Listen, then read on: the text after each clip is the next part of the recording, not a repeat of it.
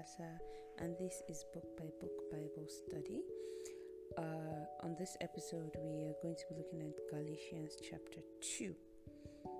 Let's pray. Dear Heavenly Father, we ask that as you lead us into your word, you teach us from your heart. You open our hearts to your wisdom. You show us the places that need to change, and you help us to immediately go to work to put those changes in place, that we may grow to be more like you, and we may bear fruits that are met unto righteousness, and your nature is revealed in us, in the name of Jesus. Amen. Galatians chapter 2. I'm reading the New Living Translation.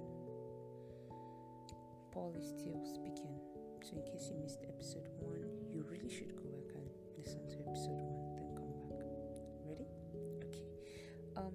Then 14 years later, I went back to Jerusalem again, this time with Barnabas and Titus. And Titus came along too. Remember, in chapter 1, he was telling us that after Jesus appeared to him and he got saved, he did not immediately go to Jerusalem. He waited 3 years before he went to Jerusalem, and then he met with a few of the apostles, and then he went to the other provinces, right? He didn't go back to Jerusalem until 14 years later. Now, but this time as he was going, he went with Barnabas, he went with Titus.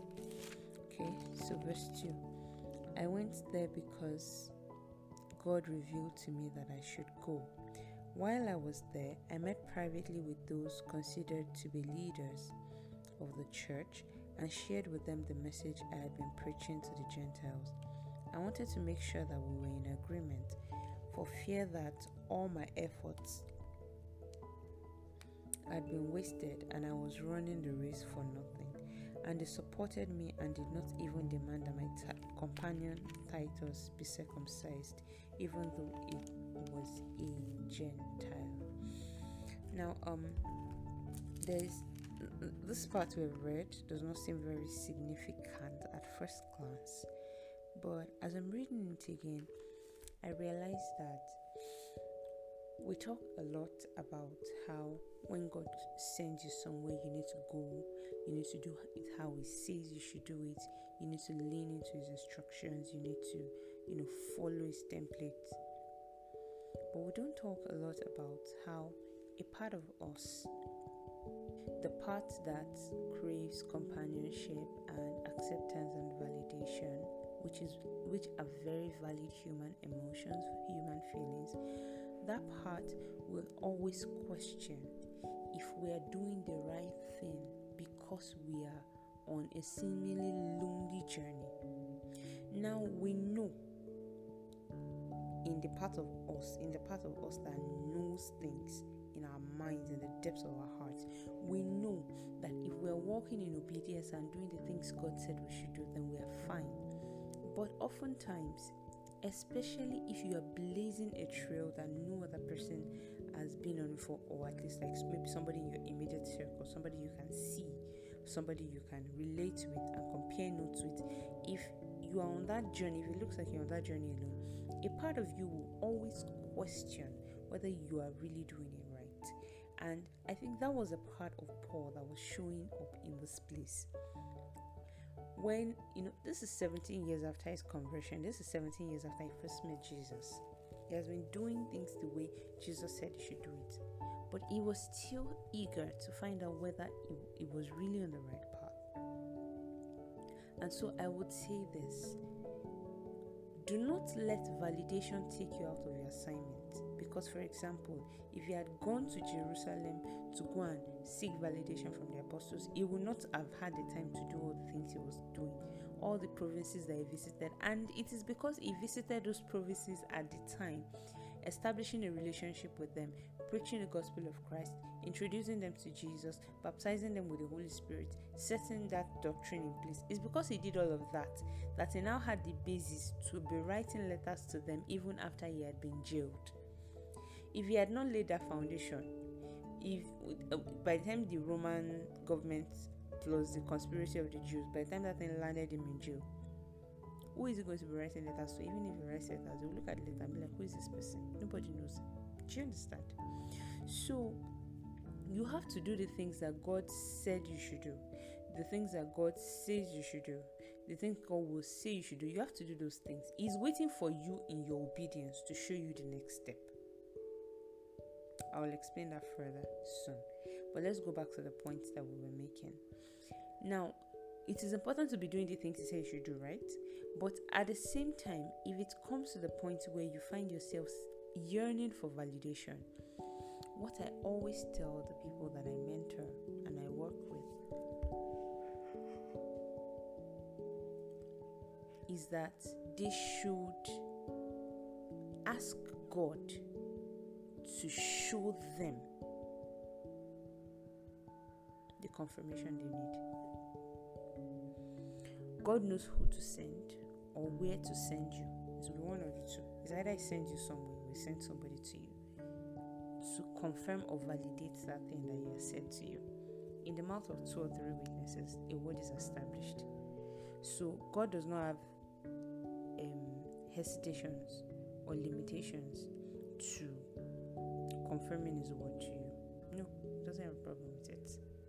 But the thing is, don't chase validation and leave your assignment. You will stay in the place of assignment, and it will lead you into the validation and the confirmation that your heart needs. And it is important to do that, because if you are looking for validation from somebody that does not even understand your assignment, they will just look at it like one foolish idea and throw it away and trash it, and then you no longer have the heart or the zeal to do what you're supposed to do. Now I'm just going to crack a joke. You see the cock that is crowing in the background? On days I'm not recording, I don't hear that cock. I don't. But on days I decide to record, it's always crowing. So today I've decided that I'm going to keep recording while I think of ways to I would have said think of ways to land it in a pot, but it's not mine. So to land it in a pot will be stealing. And on the other hand, when my siblings were learning how to kill chickens, I decided that I was going to fall in love with frozen chicken. So here we are, enjoying the sound of the cocks in the background as we study scriptures. I really hope it does not distract you, but I wanted to crack that joke. Alright, let's get back to scriptures. Where were we? We were talking about how we need to do the things that God said we should do, and not as abandon our assignment in search of validation. Another thing is that even when you encounter somebody, maybe especially if you were not expecting it, if you do encounter a person and it seems like they're validating you or validating your work, you have to be conscious to also gauge who it is. Because another way the devil can distract you is to bring you validation from somebody that is not grounded in God, so that by the time they now make an obvious mistake, you start to question your validation. It's so silly, but a lot of us fall for it. So say for example, you meet a person and they see what you're doing and they're like, oh wow, fantastic work, amazing job. And then 2 months down the line, you find out that they are sexual abusers, or that they hit their spouse. Then you start to question their faith. Then you start to question their validation of your work. Then you start to question whether your work is actually grounded in God. You have forgotten that in the beginning, it was God that told you to do the work. So this is the reason why we have to be guarded about whose validation we take to heart. But even so, you must not put that validation over what God has said to you. Like, it's a nice to have, but it is not the end all be all. Do you understand? Alright, let us keep going. There are quite a number of gems in Galatians chapter 2, and I don't want us to waste a lot of time. Where were we? Okay, so Paul was talking about how when he met the apostles, they did not even demand that Titus should be circumcised, even though Titus was a Gentile. Verse 4. Even that question came up only because of some so-called believers there, false ones, really, who were secretly brought in. They sneaked in to spy on us and take away the freedom we have in Christ Jesus. They wanted to enslave us and force us to follow their Jewish regulations. But we refused to give in to them for a single moment. We wanted to preserve the truth of the gospel message for you. And the leaders of the church had nothing to add to what I was preaching. By the way, their reputation as great leaders made no difference to me, for God has no favorite. I really love that this is in the Bible. Instead, they saw that God had given me responsibility for preaching the gospel to the Gentiles, just as He had given Peter the responsibility of preaching to the Jews. For the same God who walked through Peter as the apostle to the Jews also walked through me as the apostle to the Gentiles. In fact, James, Peter, and John, who were known as pillars of the church, recognized the gift that God had given me, and they accepted Barnabas and me as their co-workers. They encouraged us to keep preaching to the Gentiles while they continued their work with the Jews. Their only suggestion was that we keep on helping the poor, which I have always been eager to do. Hidden gems in this part. Hidden gems. So let's try and dig some of them out. Number one, the way we treat people that we think are different from us can make or mar their faith. Paul was writing to the Galatians several years after this incident, and yet he remembered that some people did not insist that his Gentile companion must be circumcised for them to relate with him. And we might say, oh, it's Paul, it doesn't really matter. But it does. It matters when you treat the people that attend your church or that visit your church, but that they are disabled. It matters when you treat them with kindness and you go out of your way to make sure that they're included in service. To you, it's no big deal because you don't need that inclusion, and inclusion is a very tricky thing to navigate. But they will go away and they will remember that I went to this church and I did not have to suffer the indignity of needing somebody to carry me in because I could just wheel my wheelchair inside. Of course, the goal is that they come to Christ and in God's presence they get healed. Right? That is our desire as whole people. And I will say this: if you're in perfect health, thank God for the gift of perfect health. Thank God for the gift of perfect health. But there are some whose health is not perfect, who need aids, who need support. And if in our zeal to show that we can demonstrate, for example, the gift of healing, we do not make room for them to even come in and feel accepted as they are, it is not likely that their hearts will be open to receive that healing in the first place, even if it was God's will and intention for them to be healed in that particular service. So it's in the little things. You're projecting scriptures in church. Is it readable? Or is the contrast so bad that somebody with not so clear vision will not be able to pick out the words? Is your sound clear or is it muffled that somebody with auditory processing disorder is unable to keep up with the worship songs? Is your church accessible? Oh, somebody's praying. And sometimes we think about it in extremes. Just think about it. Somebody who is walking in with crutches, they get to your church, they look at the stairs, there's no option, they turn back, they go back home. The chance they would have had to meet Jesus that day, you've taken it from them. And I don't know why I'm going this direction, because typically I don't talk about churches, right?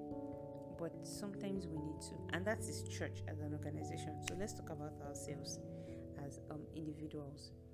You meet somebody who is disabled and you treat them with condescension. You are unable to see that they are a person behind the disability, and you just treat them anyhow. you look down on them, you talk about them behind their back, you laugh behind their back, and then you come back and you come to their front and you say Jesus loves you. They don't believe you. In case you were thinking that they did, they don't. Why? You're not showing that Jesus loves them. You're claiming that you are a representation of Jesus, but that's how you treat them. Jesus didn't say, oh, sick people cannot approach me until they are healed. People brought their sick to Jesus, and as they were in Jesus' presence, they were healed. Some of them needed him to lay hands on them, but it was their being in Jesus' presence that triggered their healing. It's not their coming. So if we're busy gatekeeping God's presence because we feel it should only be accessible by a certain set of people, and I'm using this example because we do not exactly face in this our side of the world, unless you're living in Israel, we do not exactly face that discrimination where they say, oh, Jew versus Gentile. But some of us will discriminate against people by the color of their skin. And no, white people are not the only people that can be racist. Some of the most racist people that I have seen in my life are black. Yeah. Some of us will discriminate by tribe. In fact, some will even discriminate by town. You are the same tribe as a person, but the fact that they are from a particular town, you have decided that they can never be good enough as a Christian for you, and you start to lay the law. Unless you do X, Y, Z, I cannot accept you as my brother in Christ. Someone that Jesus died for. What a wow! But let's not go too deep into that. I want to believe that you have gotten the gist. Every time somebody encounters you, remember that they are encountering Jesus. And if you bury Jesus too deep behind your own biases and your personality and your personal preferences and cultural ideologies, that is how they will see Jesus. That is how they will judge Jesus. And if they turn away because of it, quite alright, it is their soul that is lost eternally. But God will ask you, what gave you the audacity to stand and cover a sacrifice that He Himself made? Hallelujah. May God help us. Where were we? Okay, I've talked about the fact that people remember how you treat them. So we need to be like Christ. No discrimination, no legalism, no extra laws or demands. And then we should not hide our biases in God said, yes, this one. One of these days, we'll break that table and we'll shatter it totally. A person, you look at a person and something about them makes you uncomfortable. And instead of you to look inward and wonder why you are uncomfortable and deal with it from inside, you face them and then you start to say things to them and say, God said. God did, when you know that God did not say. Sometimes we conflate cultural preferences for righteousness. The standard of righteousness has remained the same. It's bought by Jesus' blood. Don't see, let people come to God without stumbling over you. There is this song that I used to like so much as a teenager, Jesus Friend of Sinners. I think it was by Casting Crowns. If the world is on their way to Jesus, they should not be tripping over you. Don't be the stumbling block. Don't. You don't want to do that. You don't want to do that. Right? Now, another thing we can find from this part of scripture that we've read so far is that God calls each of us for different reasons and to different places. So stay in your place of assignment. Where He asks you to stay there. What He asks you to do it. You are the one thinking, oh, we're in competition, a rival. No. The work is plenty. It will touch everybody. You want to walk. See, there's this thing we used to say in my circle of friends. I don't remember who started it, but we say Olorun Shishewa. That's Yoruba. What it means is, God, is there work to do? And there's always work to do. Always. Jesus looked at it and said, the fields are white with the harvest, but the laborers are few. Pray to the Lord of the harvest to send laborers. So no matter who comes into the faith today, there's work for them to do. You're not competitors. You cannot do their work. They cannot do your work. So face your own and run your race. Let people come to God. Let people do what they're supposed to do without needing them to conform to your template and your own preconceived standard. Allow them to express what God is asking them to do without needing to filter it through you and your lens of approval and acceptability. And then one final point that I'm picking from this part that we've read so far is that some people around us need material help. And it's not a new problem. It's not a new problem. From the time of the law, God has been stipulating for the weak among you, for the widow among you, for the poor among you, for the needy among you, there will be people that need our help. You cannot be the richest. There will be people that need our help. And as much as possible, don't hesitate to give if you can. Don't hesitate to give if you can. Amen. Okay, let's go back to scripture from verse 11. But when Peter came to Antioch, I had to oppose him to his face, for what he did was very wrong. When he first arrived, he ate with the Gentile believers who were not circumcised. But afterwards, when some friends of James came, Peter wouldn't eat with the Gentiles anymore. He was afraid of criticism from those people who insisted on the necessity of circumcision. As a result, other believers followed Peter's hypocrisy, and even Barnabas was led astray by their hypocrisy. When I saw that they were not following the truth of the gospel message, I said to Peter in front of all the others, "Since you, a Jew by birth, have discarded the Jewish laws and are living like a Gentile, why are you now trying to make these Gentiles follow the Jewish tradition?" Let me put it in context for you. Because they had come to Christ and they have accepted Jesus' sacrifice on the cross, it meant that they were no longer doing all those, all the Jewish sacrifices now. Burnt offering in the morning, wave offering in the evening, sin offering every time they sin, the yearly atonement, this one, that one. They were no longer doing that. So it looked like, to a casual observer, for a Judaism practitioner, for example, it looked like they had abandoned the law and Judaism in general, right? So that's what Paul was saying here. From verse 15, it says, "You and I are Jews by birth, not sinners like the Gentiles. Yet we know that a person is made right with God by faith in Jesus Christ, not by obeying the law. And we have believed in Christ Jesus, so that we might be made right with God because of our faith in Christ, not because we have obeyed the law.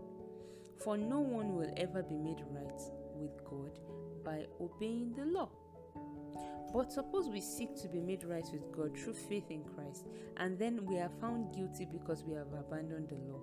Would that mean that Christ has led us into sin? It's not possible. Rather, I am a sinner if I rebuild the old system of law that I already tore down. For when I tried to keep the law, it condemned me. So I died to the law. I stopped trying to meet all of its requirements so that I might live for God. My old self has been crucified with Christ. It is no longer I who lives, but Christ which lives in me. So I live in this earthly body by trusting in the Son of God, who loved me and gave himself for me. I do not treat the grace of God as meaningless. For if keeping the law could make us right with God, then there was no need for Christ to die. You have to stay authentic and true to God's words and principles. Peer pressure is very silly. Very, very silly. But you need to know that it is not following the rules like letter by letter, dot by dot. That's not what saves you from sin. What saves you from sin is acknowledging Jesus' sacrifice on the cross. That is what saves you from sin. Morality can never save you, and it is not by works.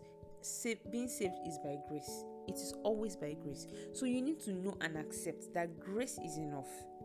Your faith is in the sacrifice that Jesus made on the cross. He paid for your sins in full. If your Oluwa's sins paid in full, Hadassah's sins paid in full, Didi's sins paid in full, whatever, mention your name, paid in full. So tell yourself that grace is enough. It's not by the things you do. Grace is enough. And it is from this place you can then start to withstand peer pressure, societal pressure, family pressure, this pressure, that pressure. You need to know, allow it to sink into your head. His blood is enough. We don't need an extra safety net of, let me also sacrifice, or let me also observe this ordinance, in hopes that maybe peradventure if the blood fails. The blood cannot fail. It is the blood that speaks better things than the blood of Abel. It cannot fail.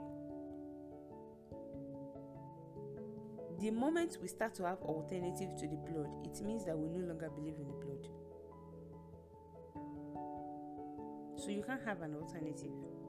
By grace, you are saved through faith, and that is our reality. That is what brings us, joins us to God's family. That's what makes us His children.